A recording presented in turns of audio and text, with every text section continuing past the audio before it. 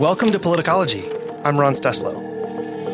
This is our weekly roundup, where we invite a rotating panel of experts to discuss the truth you need to know behind the most important stories of the week and how they're shaping the political landscape.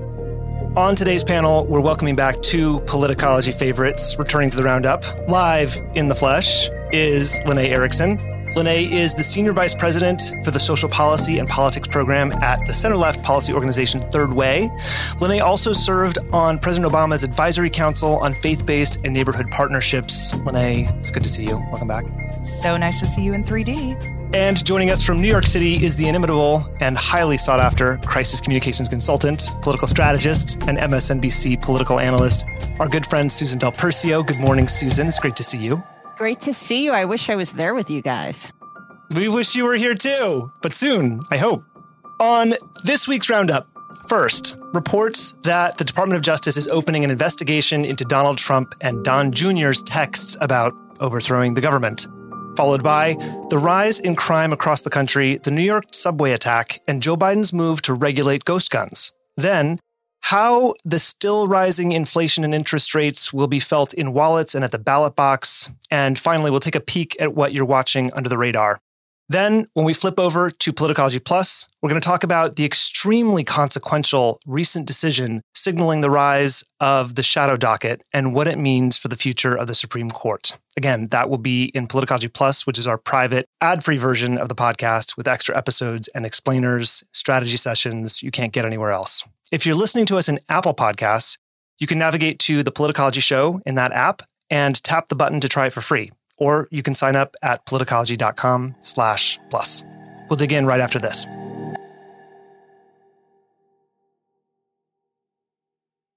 So last week, the Washington Post revealed that the Department of Justice has taken steps to investigate the disgraced, twice impeached former President Donald Trump over the removal of presidential records. In early January, the National Archives and Records Administration retrieved 15 boxes of White House records from Mar-a-Lago, which included communications records, gifts, and letters from world leaders, and some records that were marked classified and top secret. After the Washington Post reported on the record retrieval, the House Oversight Committee launched an investigation into why those boxes of records were vacationing at Trump's Palm Beach estate. Committee Chairwoman Carolyn Maloney requested a detailed inventory of what was in the boxes from the National Archives, and so far, the archives have not fulfilled that request at the direction of the Justice Department. And last week, Maloney accused the Justice Department of interfering with the investigation in a letter she wrote to Attorney General Merrick Garland. That probe is still in its very early stages. The Washington Post reported that it's unclear the extent to which the DOJ has reviewed and assessed the contents of the boxes, but the Justice Department has been communicating with the archives about their inquiry, and the FBI has not officially confirmed or denied the existence of an investigation. So, Lene, why don't you lead off here? How did you react to this news? Because it's the first time we have confirmation that there is an investigation happening, correct? Yeah, I think there's confirmation that the DOJ is talking to the archives and that they don't want to give the documents over publicly to a bunch of people in Congress. And so I think that's very strong evidence, if not complete confirmation, because I don't think DOJ responded to the questions from the reporter that there is, in fact, a criminal investigation going on. Otherwise, why wouldn't a Democratic administration give a Democratic Congress access to these documents? But I will say my first reaction was just like the head exploding emoji, because just in case you don't remember, 2016, really consequential election in our nation's history, came down to the fact that Hillary Clinton had a private server on which she was supposedly having some sort of secret documents that were classified.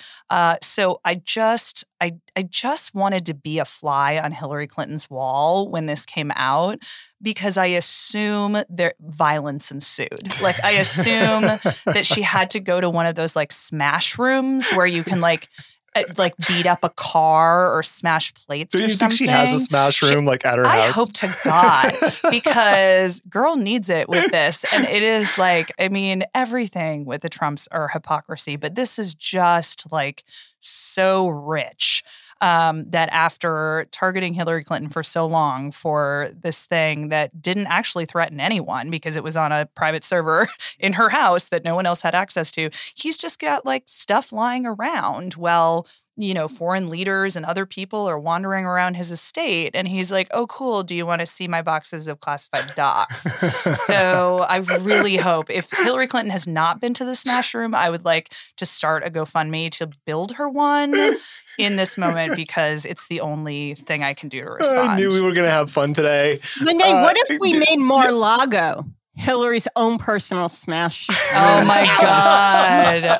That is a genius idea because he has some kind of gaudy stuff down there that she would be so happy to Imagine smash. the tour. Imagine the grand tour. The gold toilets that she could smash with a sledgehammer.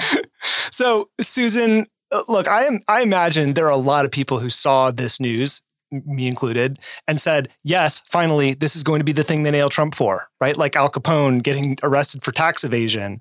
But he's avoided facing prosecution so far.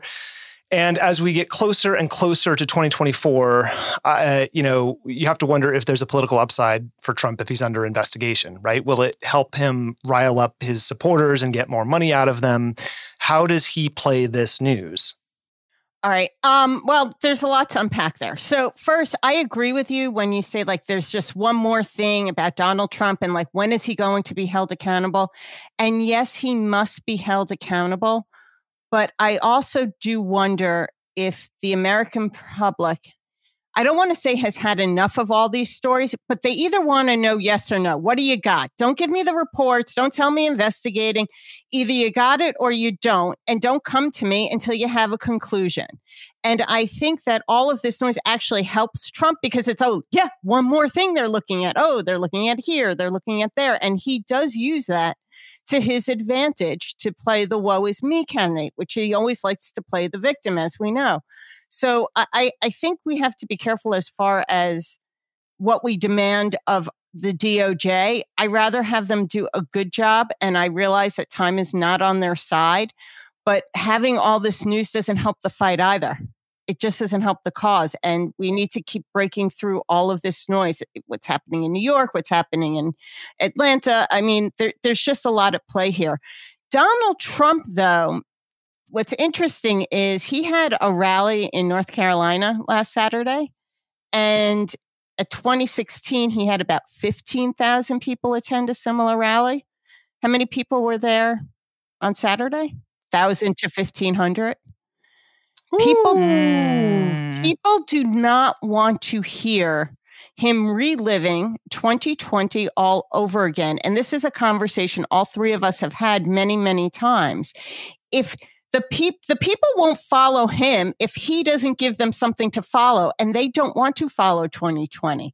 They will find, another crazy wackadoo conspiracy theory QAnon person to go to rallies for.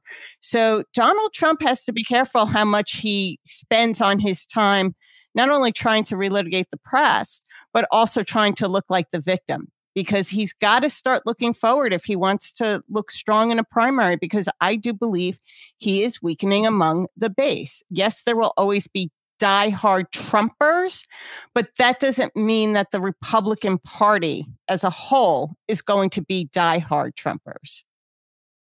Okay, well, we're not done with the wackadoo theme yet. And by the way, I love when you use the word wackadoo. You know how I love Donald Trump Jr. with the tinfoil hat and the wackadoo. I know. Exactly. So over the weekend, CNN reported that Jr. texted then White House Chief of Staff Mark Meadows while votes were still being counted, telling Meadows that they had, wait for it, quote, operational control to ensure the former guy would get a second term. And before sending Meadows multiple plans for overruling the American people and stealing the election, Don Jr. wrote, quote, this is what we need to do. Please read it and please get it to everyone that needs to see it because I'm not sure we're doing it. End quote.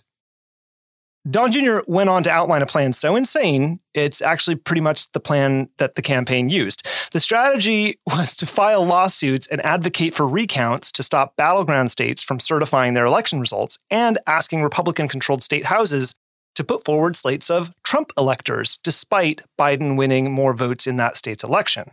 And if that failed, Don Jr. suggested Republican lawmakers in Congress should just vote to reinstall Trump as president on January 6th, despite the American people voting for his opponent. With punctuation so bad, it could only be written by a Trump University graduate, Don Jr. wrote, quote, "We have operational control." I know, I told you we'd have fun. Quote, "We have operational control, total leverage, moral high ground. POTUS must start second term now." End quote. There are random capitalizations in there that I won't belabor. How did you both react to these texts? Because this was obviously before, Lene, anyone had called the race for Biden. So what were you both making of how early in the process they started coup planning, essentially? I guess I'm not surprised by anything. I'm certainly not surprised by anything that wackadoo Trump Jr. does. It's hard to know who's the bigger wackadoo. I think maybe Trump Jr.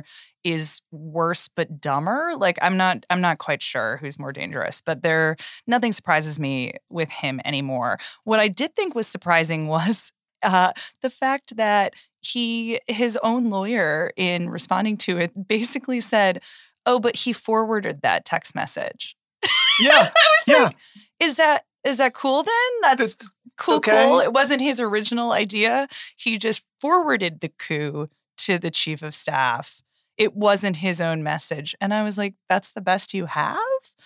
Not even to deny it, just say, no, but it was a forwarded message. Someone else wrote it. He just forwarded it. He just forwarded it to the chief of staff. I was like, on what planet do you think that makes it okay? That's in no way a defense. It's not. No. I don't know who wrote it, but you forwarded it to the chief of staff. So, this isn't like a chain email from my grandma. I don't understand. Well, on that note, I think the defense now is so Junior can fall into favorite child one, because Ivanka had already testified by the time they made that statement. So maybe he's just trying to feel like maybe I could become the number one child and my daddy will like me. I do think that's part of the response. It's not surprising that Donald Trump Jr. would fall into this loud noise in November. But what's also interesting to remember, at that time, Donald Trump had not gone full coup yet. He was more in disbelief. Right. They had not gotten to that point. And it was only people like Junior, like the person who forwarded or sent him that text that he was forwarding to Mark Meadows, and now we know Mark Meadows. There were a lot of people ginning up the former guy at that time. And that is also very interesting to see how much in the works that was, and that coup, which goes into the planning stages, and what perhaps the president knew was happening and maybe didn't see being implemented right away. But it is concerning. But the other problem I have is Donald Trump Jr. is just dumb as a hammer. And I just can't give him much credit in planning anything like this, except, again, just wanting to become, just have his daddy like him. Yeah, especially since I think that Ivanka and Jared's interaction with the committee was characterized as cooperative, right? That was the word I remembered, cooperative, which means that daddy isn't going to like that very much. But if all the rest of them go to jail, does Tiffany become the favorite? Is there any world in which Tiffany becomes the favorite? Nope. That's sad. No, don't forget. You also have and I don't like talking, I won't mention by name, but Melania and Donald Trump do have a son who could easily move into number one. There you go. That's the direction. So there's one more piece of news under this umbrella, though, which is that the January 6th committee now says it has enough evidence. This is big, you guys. Has enough evidence to formally refer criminal charges against Donald Trump and his top advisors for conspiracy with intent to overturn the 2020 election. Refer it to the Justice Department.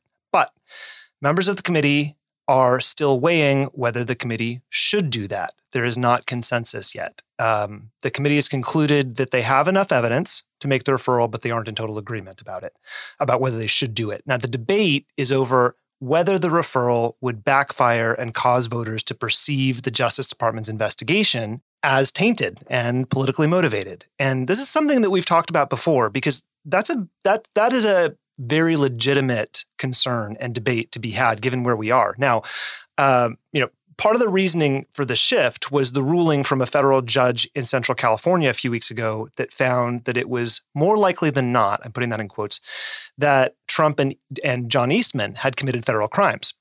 Some committee members and staff have argued that while they've compiled enough evidence to call for prosecution, the judge's order would actually carry more weight than their referral letter, since the referral letter really has no legal impact. It's just here's the evidence, please investigate this.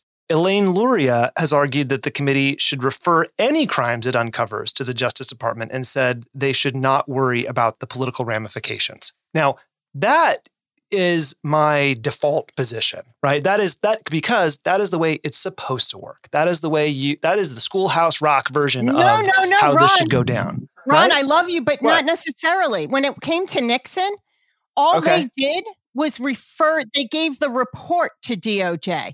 They did not make criminal recommendations to DOJ. They simply forwarded their report without making the recommendations of criminal charges. There is a nuance there that is really important to keep in mind, because a lot of the folks from the Nixon era are saying, in order to avoid that political conflict, you can still give the DOJ everything without the criminal recommendation. So I'm sorry to jump in like that, but it's a really important nuance. No, thank you. You're right. Look, this is not a very clear-cut, easy to decide thing. Now, listeners are probably going to be screaming at their phones right now or wherever they're listening, saying, "No, just send it over, like prosecute him," right? Of course, we all feel that way, but there's a very legitimate debate to be had here. Lene, I would love for you to, enlighten us on all of the nuance here that they're considering and why it's important. Yeah, I think we have to remember what the roles are of the different players in this debate, right? So we have the January 6th committee. Its role is not to prosecute anyone. Its role is to figure out what the heck happened. And they are doing that, with great vim and vigor. And hopefully at some point we will all be able to see the facts of what happened that horrible day. And then separately, the Department of Justice is the prosecutor. They're doing their own investigation. They get to see, things that Congress wants to give them as well, but they make their own independent determination about whether or not anybody committed a crime and whether there is, in fact, a reason to prosecute someone. Now, I think that we will probably see some sort of public Justice Department criminal investigation per our conversation around the fact that they won't give some of the stuff they have back to Congress. But the question is, when Merrick Garland, the Attorney General, comes out and says, here is the charges we're going to prosecute, here's the investigation that is unfolding, is it going to be more persuasive for him to say, I am doing this because a federal judge said it's more likely than not that someone committed a crime? Or I'm doing this because Nancy Pelosi's Democrat-run committee told me I have to. That's the optics here, right? And so, yes, I understand Elaine Luria is a member of Congress from the kind of heavily military area of Virginia, south of Virginia Beach, and she's a vet herself, and I think she's just like, we have to say the thing, right? But I also understand the idea that we want Merrick Garland to be able to be successful in whatever he's doing, and to have Tucker Carlson and everybody else be able to say that he's doing this at the instruction of a Democratic Congress versus, because our legal standards of our laws have been met. That seems really different to me strategically. So I think that's kind of what folks are weighing. Yeah. So I think it's a tough thing to weigh. Now, Susan, my question to you is whether they go, whether they take the Nixon approach and just send a report, or they send a formal referral of criminal charges. Do you think, because bearing in mind that what the committee does is ultimately political, right? And the Justice Department may or may not incorporate it into their ongoing prosecution decisions, right? is the nuance going to matter to the voters who would find this politically motivated, who would attack it if it was, seen as a political attack? My question is, do people care enough about the nuance to decipher between those two routes, or is any action against Donald Trump ultimately going to meet the same reaction?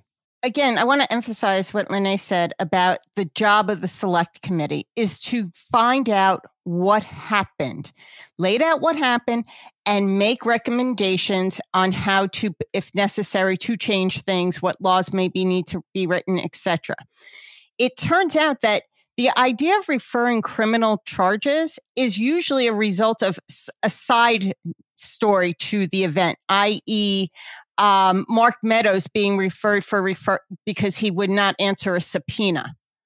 So it was somewhat of an ancillary part because he did not do that. It had nothing to do with the investigation itself. It sprung out of the investigation.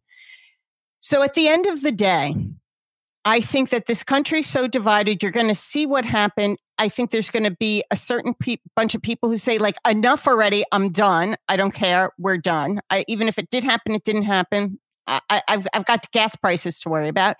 And then you have a third who are going to say he's guilty, and a third, and the House didn't do enough, even though there's nothing they could really do. They can't, the select committee cannot jail anybody except for if they're in defiance of the House subcommittee in the sense of the subpoena, ironically, which they haven't done in over 100 years.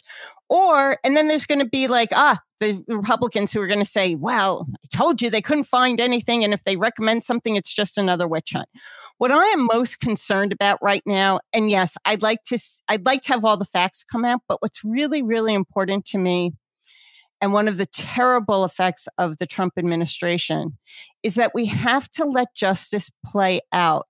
The rule of law, it may not happen as quick as we want, and I understand the concerns about that as well, but we have to regain our faith in DOJ. We have to let it keep on rolling out. It's not going to make the difference, folks, and I know everyone's talking about it.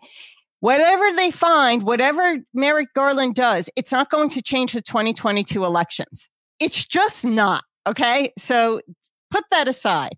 So there is still time, while the select committee may be disbanded by the Republicans, the data and the report will be forwarded to DOJ, whether it's with criminal charges or recommendations or not. They will have to, either way, fully investigate.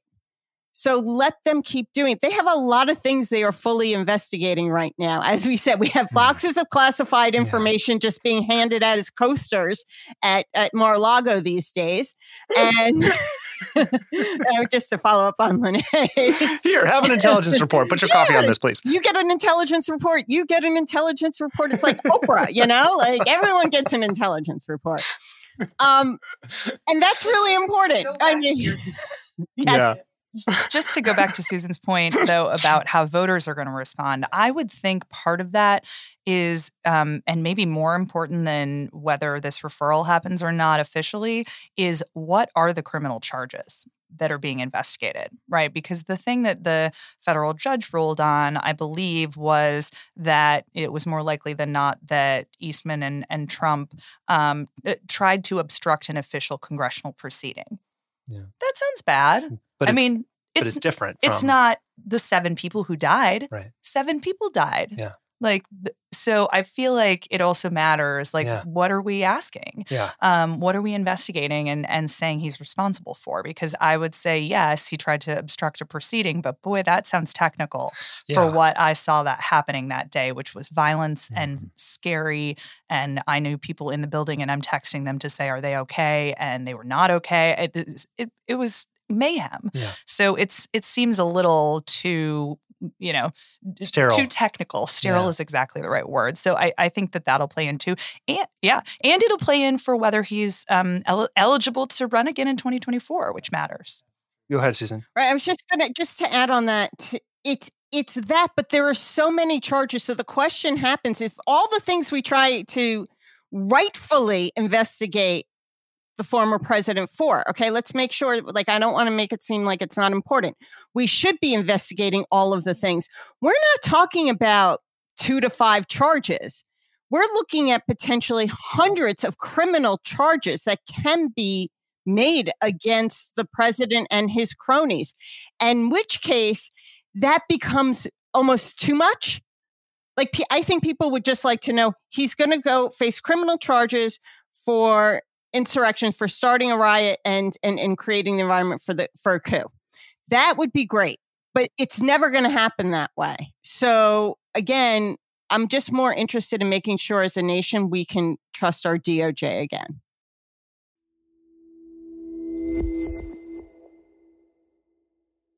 On Tuesday, all eyes were on a mass shooting on a subway train in Brooklyn. 29 people were injured after a 62-year-old man opened fire on a Manhattan-bound subway train just before 8:30 a.m. as the train approached the 36th Street station.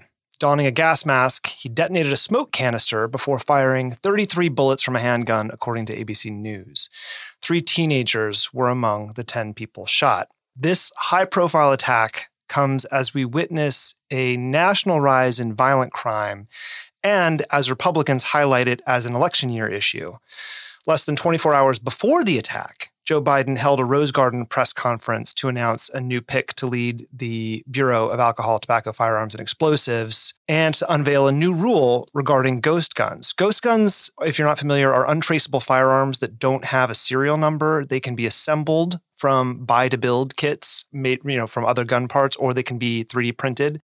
And the new regulation focuses on the buy-to-build kits and requires that they be produced by licensed manufacturers and that anyone who purchases the kit will need to pass a background check, as they would if they were buying a normal firearm.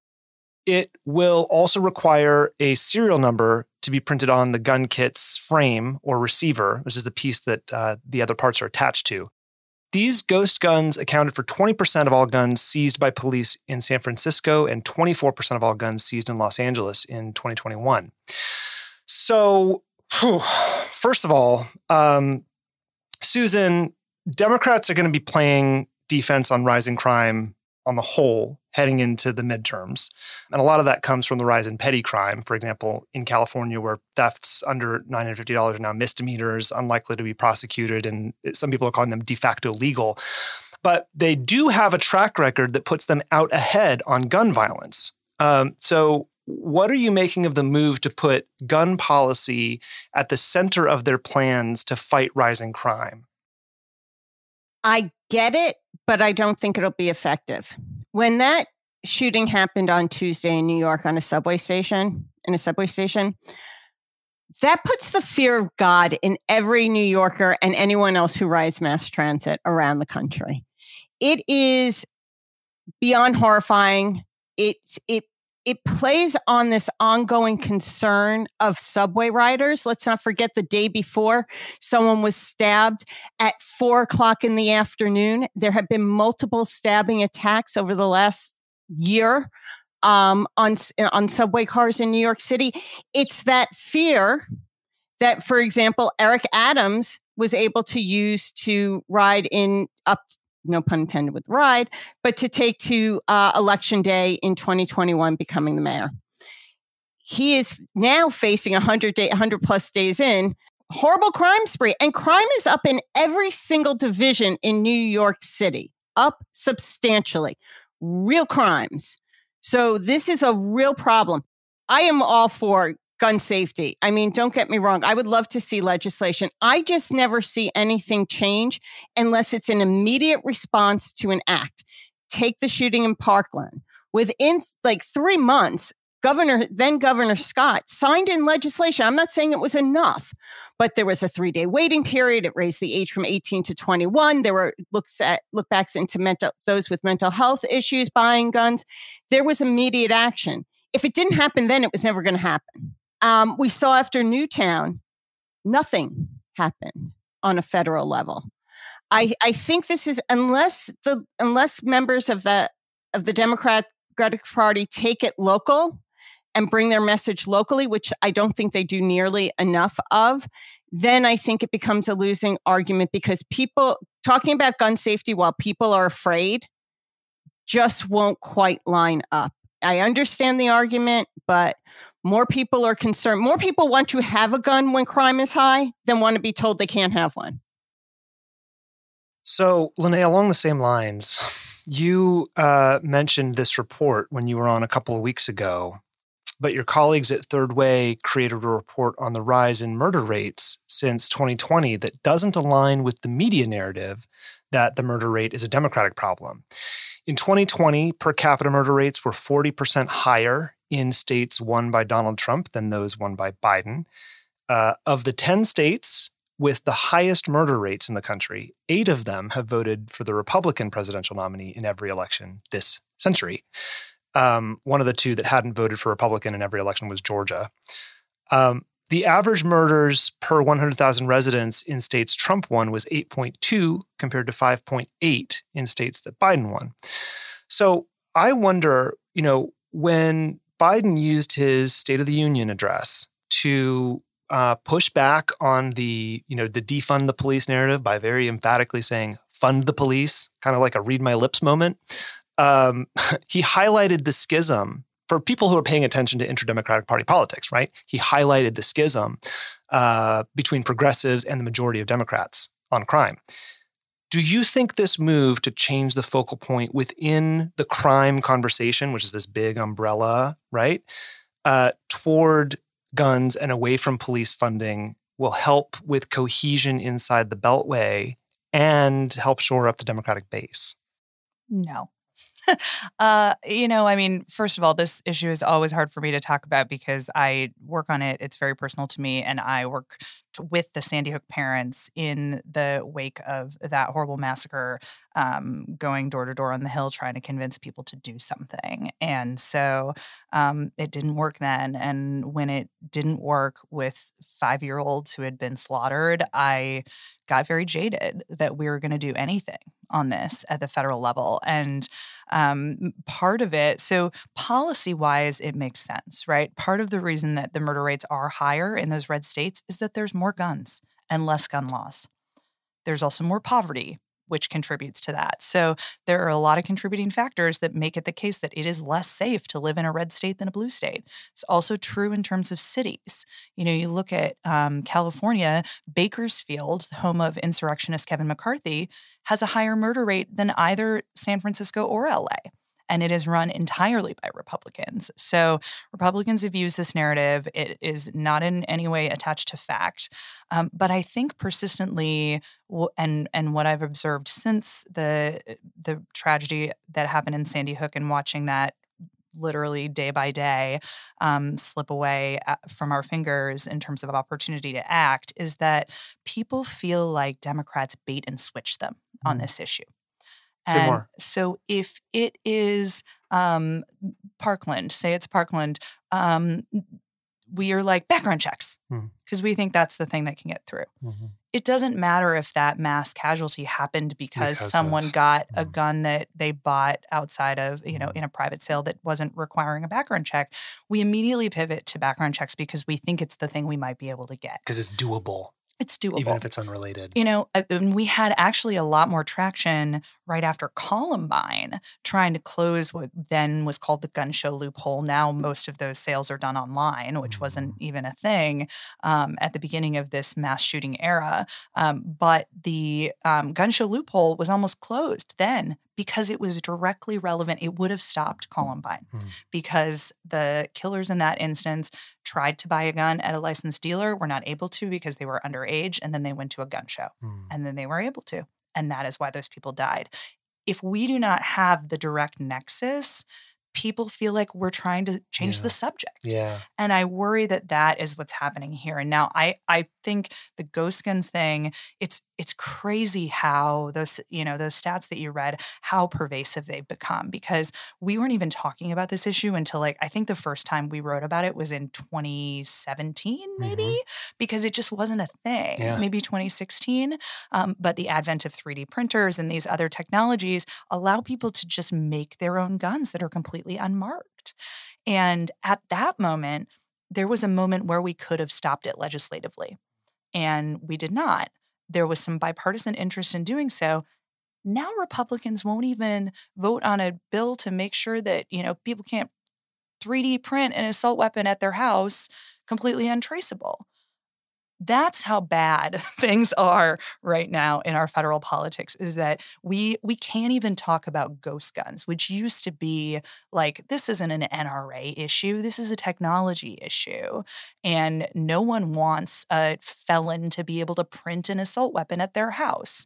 That seems logical, but it's not anymore to Republicans in Congress. And so, yeah, it's just, it feels it feels like we're nibbling around the edges, and it feels like we're a little bit changing the subject to a thing we can act on. And it's not that these regulations weren't important, but it didn't even address the 3D printed ones. Yeah, Lene, you bring up a really good point on action, because as we saw in the last Las Vegas massacre, even the former guy had a problem with bump stocks.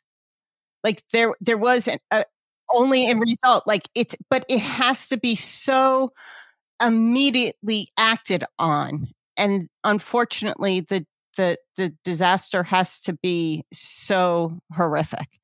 And you just have to wonder that if on the New York City subway incident, if it's a miracle no one died, but what happens if 30 people did? Would the reaction have been different when it comes to a voice for calling for more gun safety measures? Let's just spend a minute on the politics of this then. Susan, for lack of a better articulated question, what should Democrats do about the politics of this, about the narrative of this? Or, should they just pivot away from the issue altogether? If you're advising, the capital T, capital D, the Democrats, what do you tell them to do? Well, I think you touch on what Lene talked about. And when you talk about crime and poverty and other issues, well, not crime, but poverty and other issues, you relate it to there's more guns here. Maybe you make some kind of connection, but you can't make it a focal point in the 2022 elections. It should be a focal point every day. I am a huge Second Amendment person, just for the record. But I have to believe it has to be responsible. I think every gun should be registered.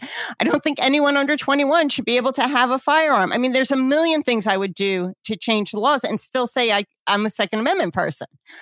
But and that's also important to recognize, that's part of the culture. And Democrats always get a little kind of queasy when they start wading into it, especially in purplish states, because there are a lot of Democrats who are also gun owners.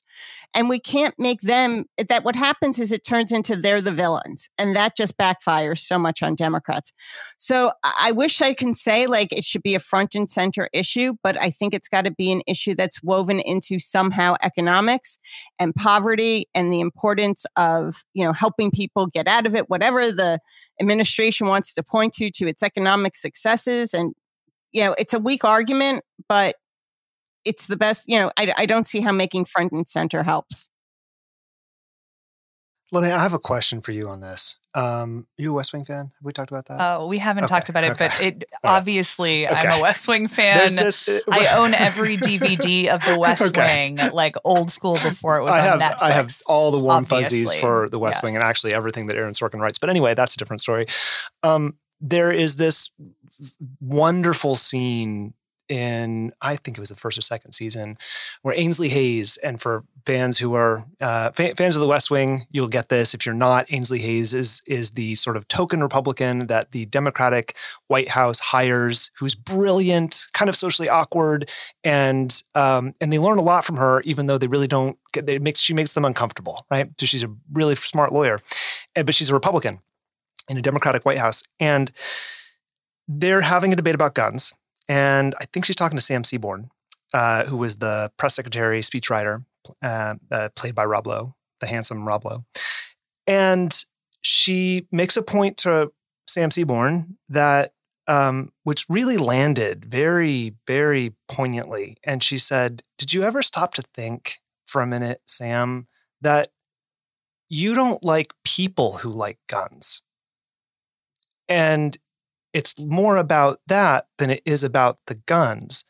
And my question to you, which that resonated with me, because I can sense that in the way that Democrats, capital D, talk about guns. And Susan made the point that many Democrats, especially in Midwestern states, especially in red states, own guns. And I wonder if there's any hope of modifying the rhetoric within the Democratic ecosystem to reflect that, to stop demonizing the people who do like guns, but not because they want to kill people or cause violence or do any criming.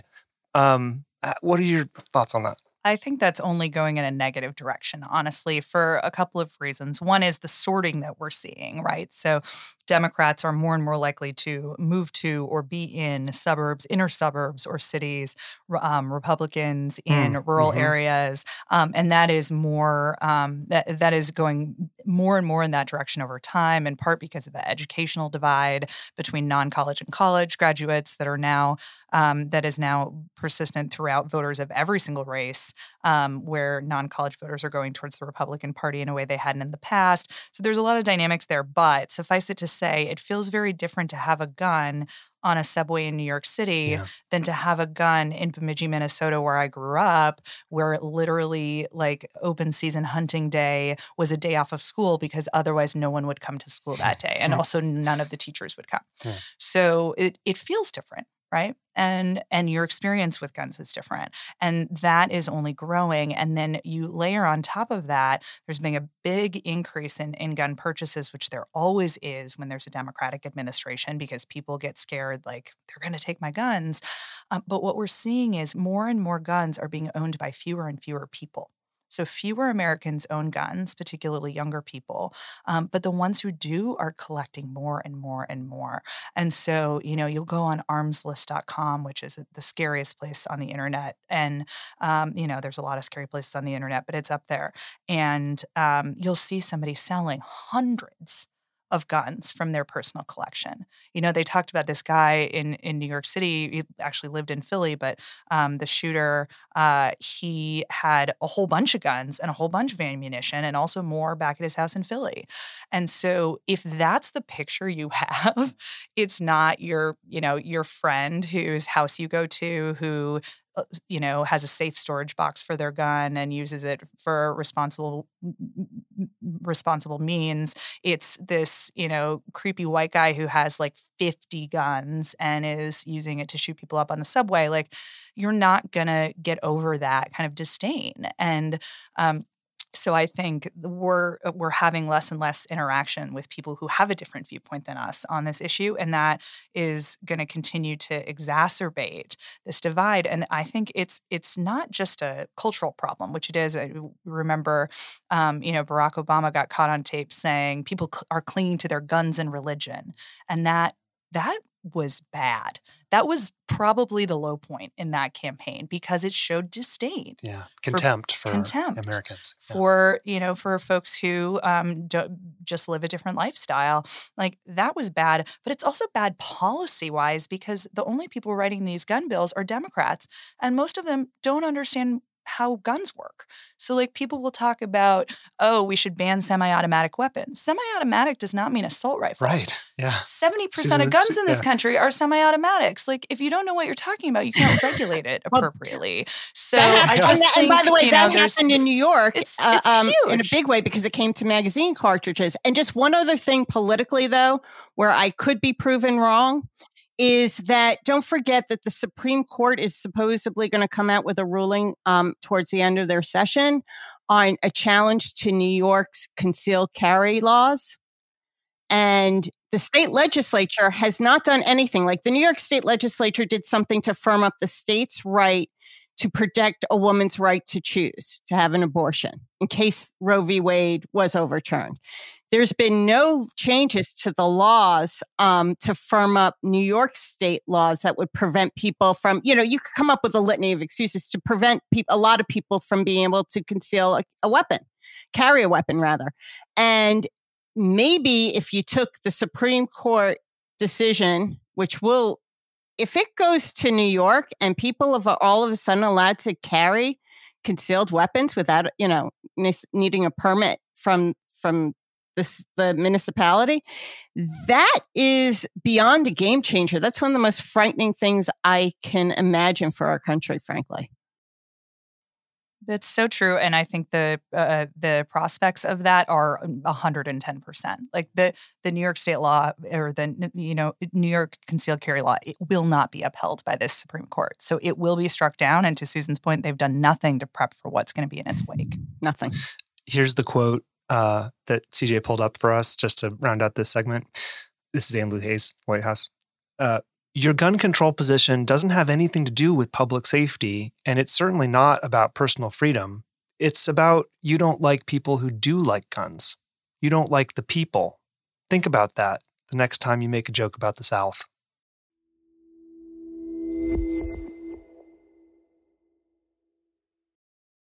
On Tuesday, the Labor Department released their monthly report on the Consumer Price Index and saw that inflation hit 8.5% during March, the fastest 12-month pace since 1981. And I will reprise my notes briefly on the CPI.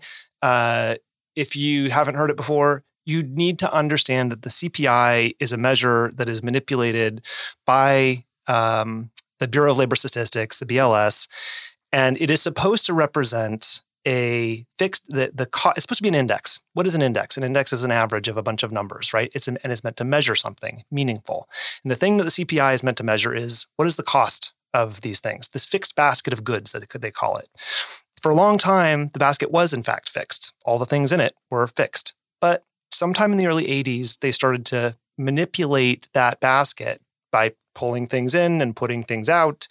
If something got expensive, they'd pull it out of the basket and substitute in something that was less expensive. And they did that in order to keep the price, keep that index as low as possible, because the government doesn't want you to think that the inflation is going up. It's just bad. It's just a bad look for anybody who's in charge. So the CPI, when you read it and you see 8.5%, which by the way is even faster than expectations for this latest report, you need to understand that that is the lowest possible calculation that the Bureau of Labor Statistics could come up with. And we'll unpack that a little bit further on, but that's also excluding housing prices and energy prices, which if you leave those out of the basket, you don't have a real idea of what things cost, how much it costs to live in America.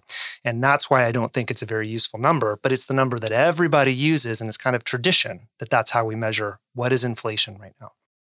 So the surge in gasoline prices added fuel to the fire of strong demand and pandemic-related supply shortages. And because of the sharp increase in gas prices, the Mortgage Bankers Association is now projecting that overall mortgage originations, including refinancing loans, will total $2.58 trillion in 2022, which is a decline of 35.5% from 2021. Why are we talking about inflation? Again, because it feels like this is just a thing. Most people see news about inflation and it's, more bad news. Inflation's still going up. Okay, yes. However, I kind of think of this like the news coming out about this, I think of in the same way as the news that was coming out about COVID, which is that it is going to take a long time and there are going to be inflection points along the way.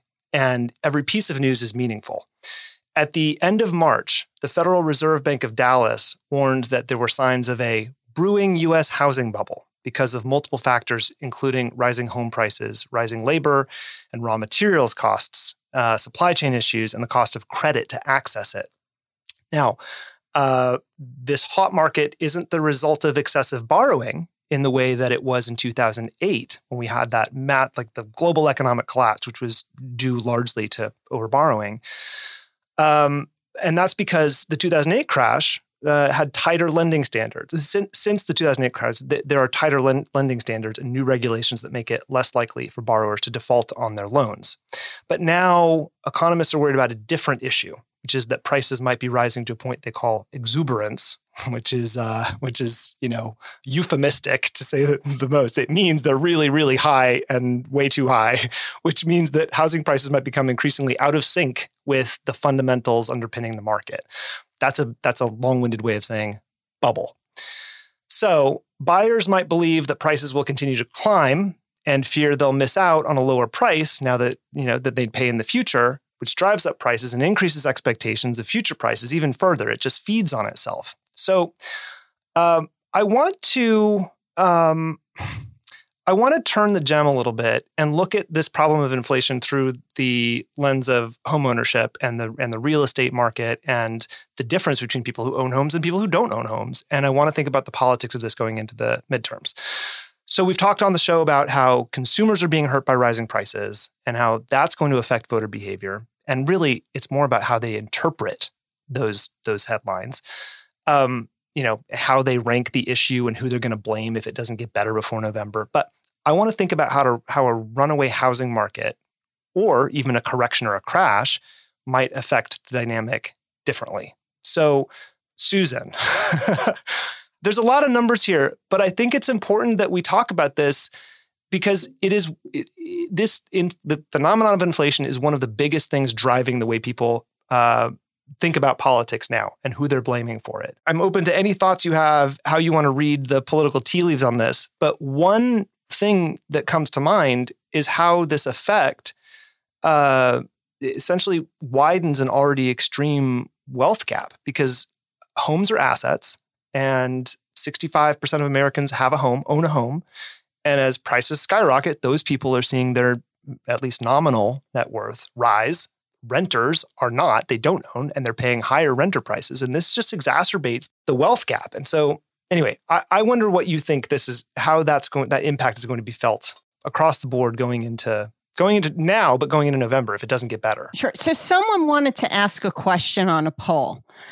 Do you think Joe Biden is spending too much time on Ukraine and should be focused on fighting inflation at home? What a loaded question. The president cannot control inflation. So that right there is something that politically is a really hard thing to do because you can't say the president's not a strong enough leader to fight inflation. And yet the truth is he can't. It falls more under to the Fed, which is now looking, instead of raising interest rates by 0.25%, is probably looking at 0.5% in May. That being said, the one thing I keep hearing over and over as I'm listening to focus groups and reading polls and such is that there's so many people, even in this economy, even though they're making more, they know they're getting less for their dollar. But what kills them is that they can't buy homes. They finally feel like maybe I'm back on track, and there's nothing in the housing market going to houses being priced out of their market. And these are, I would say, lower middle class, very much working blue class families that feel like they want to be part of the American dream, if you will, but they can't even afford to buy a house because the prices have gotten astronomical. Well, who's in charge of the government right now? Democrats. I'm not saying blame them. So all the listeners out there, it's not the Republicans saying, oh, blame the Democrats. I am saying that is who gets blamed, just like if it was the Republicans in the same situation, they would get blamed. The people in control get blamed. It is such a big issue that needs to be addressed. And one way we saw that was in dealing with COVID and rent relief money for those hit hard by COVID. Like, for example, in New York State, there's a lot in California. People were renters and they needed relief money because they couldn't pay their rent because there were things in place for homeowners, but not for renters. So there is that sense of a gap between homeowners and renters, and that is becoming more and more relevant as a wealth gap. But politically, I'm not sure what can be done except to talk about what you're doing now and frankly, act like Republicans and pretend you're solving their problem. You don't know I'm solving your problem, but I am solving your problem. And here's what I'm doing, even if it doesn't necessarily affect, everyday people. For example, the president decided to release our strategic oil reserves to fight gas prices. Yeah, it's a nice thought. It's great. It's great PR, and he should have done it. It doesn't solve the problem, but at least he can say, I'm working to solve the problem. Over to you, Monet. I mean, I am not an economist, and I've been reading a lot about inflation and talking to a lot of voters about it for the past few months and basically since the fall. And I think the the thing looking back at, we're all so afraid of, a repeat of the 1970s. We don't want to be there. The more I read about this and talk to voters about it, the more I feel like inflation is kind of a gestalt, not a real thing, right? It's like, I feel like things are getting more expensive. Well, wages are also going up, but you don't really remember that. Or as I just heard somebody say, you think, oh, I earned that wage increase, but prices are going up. And you're like, well, actually, those two things are completely related, but you're going to take credit for one and not the other. So I think it's really about how people are feeling, and that then infects everything. And I agree with Susan on the point that Democrats are in charge, but it's actually even worse because Democrats have had a historic economic trust gap. People do not believe that Democrats know what to do on the economy. And even when Joe Biden won the election, Donald Trump was still more trusted on the economy. We haven't fixed that economic trust gap. It was just that people were like, and also he's a crazy person and there's a pandemic and I need somebody who's a grown up to be in charge. If there hadn't been a pandemic, maybe Trump would have won re-election because he did have that underlying support on his ability to handle the economy, and Joe Biden never did, and Democrats never have. So we start with a trust gap. Then you add, people seeing prices go up, which is just like very visceral. You see it every single day. Your wages go right into your bank account, and you only see them, every 2 weeks, every month. But this you see day by day, multiple times a day, and so you have this feeling that something's wrong in the economy. Well, Joe Biden has created more jobs than I think any president in history, right? I saw a poll yesterday that said 2/3 of Americans think that we are losing jobs right now. Like, that's just factually inaccurate. Right. It's not the case. We have a huge roaring economy, and the reason inflation is happening is because the economy is so hot. So the good thing, I think, is that we have learned a lesson from the 70s where we let it go on too long, my understanding is, and then we pulled it back really fast. And that part was extremely painful to people. It put us into a recession, and it was really, really painful. So now we have a chance to get ahead of it. And so the Fed is doing these actions that will hopefully, bring the economy down a tiny bit. It's like your pasta water is boiling over and you're like, well, I still need it to boil, but I don't want it to go onto the stove. How do you bring it down?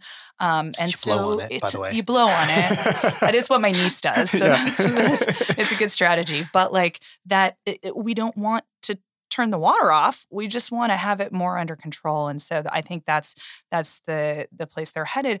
And what the Fed does to do that is raise interest rates, which will then stop this kind of, over-reliance on buying more and more expensive properties because it will be more expensive to get a mortgage, and substantially so. If you look out over over a 30-year loan, 1 point interest is a huge amount of money on the average mortgage over that period of time. And so I think it like doubles your payment every month, which you feel right away too. So I think we'll see a little dampening of the housing market from that for sure. And hopefully, keep it at a slow boil that will continue to boil the pasta, but not have it boil over. The other thing though, that I think might impact these housing prices is that we're sitting here in Washington, D.C., and Susan's in New York, and we have a lot of friends in San Francisco and LA, and housing prices are really crazy in these places. And there is a huge wealth gap, as you noted. But in my parents' hometown, not so. And, I was just in Detroit, and in Detroit, people who own houses aren't able to sell them because all of the houses next to theirs are abandoned. So there's different things happening across the country in big cities versus other areas, and in smaller towns where people are leaving, the housing prices aren't going up like this. And so I wonder, I don't know what past COVID means. Like once we get past COVID, I no longer know what that means. But once we get into some sort of how is normal going to look, where are people going to want to live? And I've had a lot of younger folks who work for me move out to the suburbs, move away from DC entirely, Out of the big move cities. out of the big cities, move to smaller cities because of housing prices. And maybe we have an increasing ability to do that and do these jobs from those places now. So that's my hope, is we're not going to end up in another, housing bubble-like situation that is uncontrollable like we did last time. I'm sorry. Yeah, I just have to say, remember, the housing bubble is a reflection of basically suburban home ownership. That's where if you want to look where things are growing out of control and are not affordable, it's in the suburbs. Cities, urban areas are always been treated differently. There is that gap that we talk about. And yes, you could talk about apartments in Manhattan, but that's not the real world. In most places where the real fight for housing is, and people are wanting to buy houses and they're out of the market, is suburbia. And that's where, again, you want to look at the voters. So what are they thinking? Like, oh, well, I still have to pay my mortgage on a house I overpaid for a couple of years ago, probably because during COVID, everyone went out to the suburbs, and eggs have increased by 50%. My gas is now over $4. Like, those are the harsh realities again. And I agree with Lene. Comparing it to the 70s is really just not fair to the Democrats, because there was such many things at play here with what has led to inflation. I mean, it's the money we pumped into the economy. It's the supply chain. There are just a lot of factors that are just, you're not going to explain to the average voters. As I always say, if you're explaining, you're losing. So you better look like if you're running for office, that you're just looking to fight it. And it's those fights that are happening in the suburbs, especially for Democrats, that they're going to have the biggest problems, because home prices are through the roof. Yeah, because you can't not have an answer.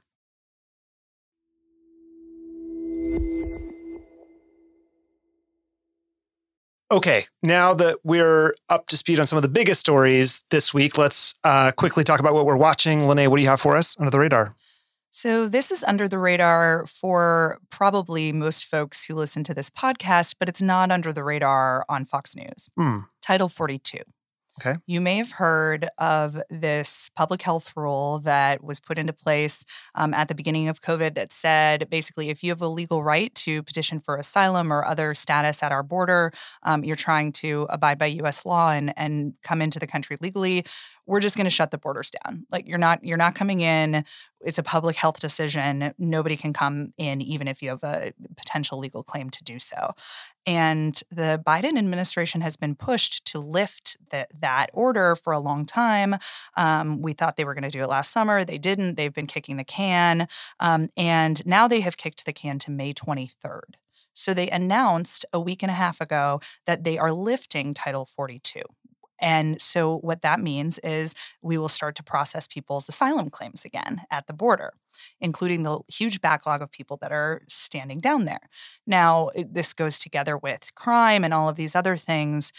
We know that the politics of this are going to be bad no matter what, because the Republicans are trying to make Democrats out as chaos machines. Right? There's chaos, there's crime in your cities, there's chaos at the border. And, the courts were going to force Joe Biden to lift this order no matter what, because it's not an immigration policy. It's literally a public health order. But what they've done is given Tucker Carlson 6 weeks to talk about it before they do it. Of course. Which I think is worrisome and has also worried a bunch of Democrats that I work with on the Hill. And so now you're seeing this tussle between congressional Democrats who know that they're about to be handed a poop sandwich of, politics, and the administration whose hands are really tied because they're going to have to lift it anyways. So we've seen some of the battleground state senators like Mark Kelly come out and get in with Republicans and say, we're going to block the lifting of Title 42.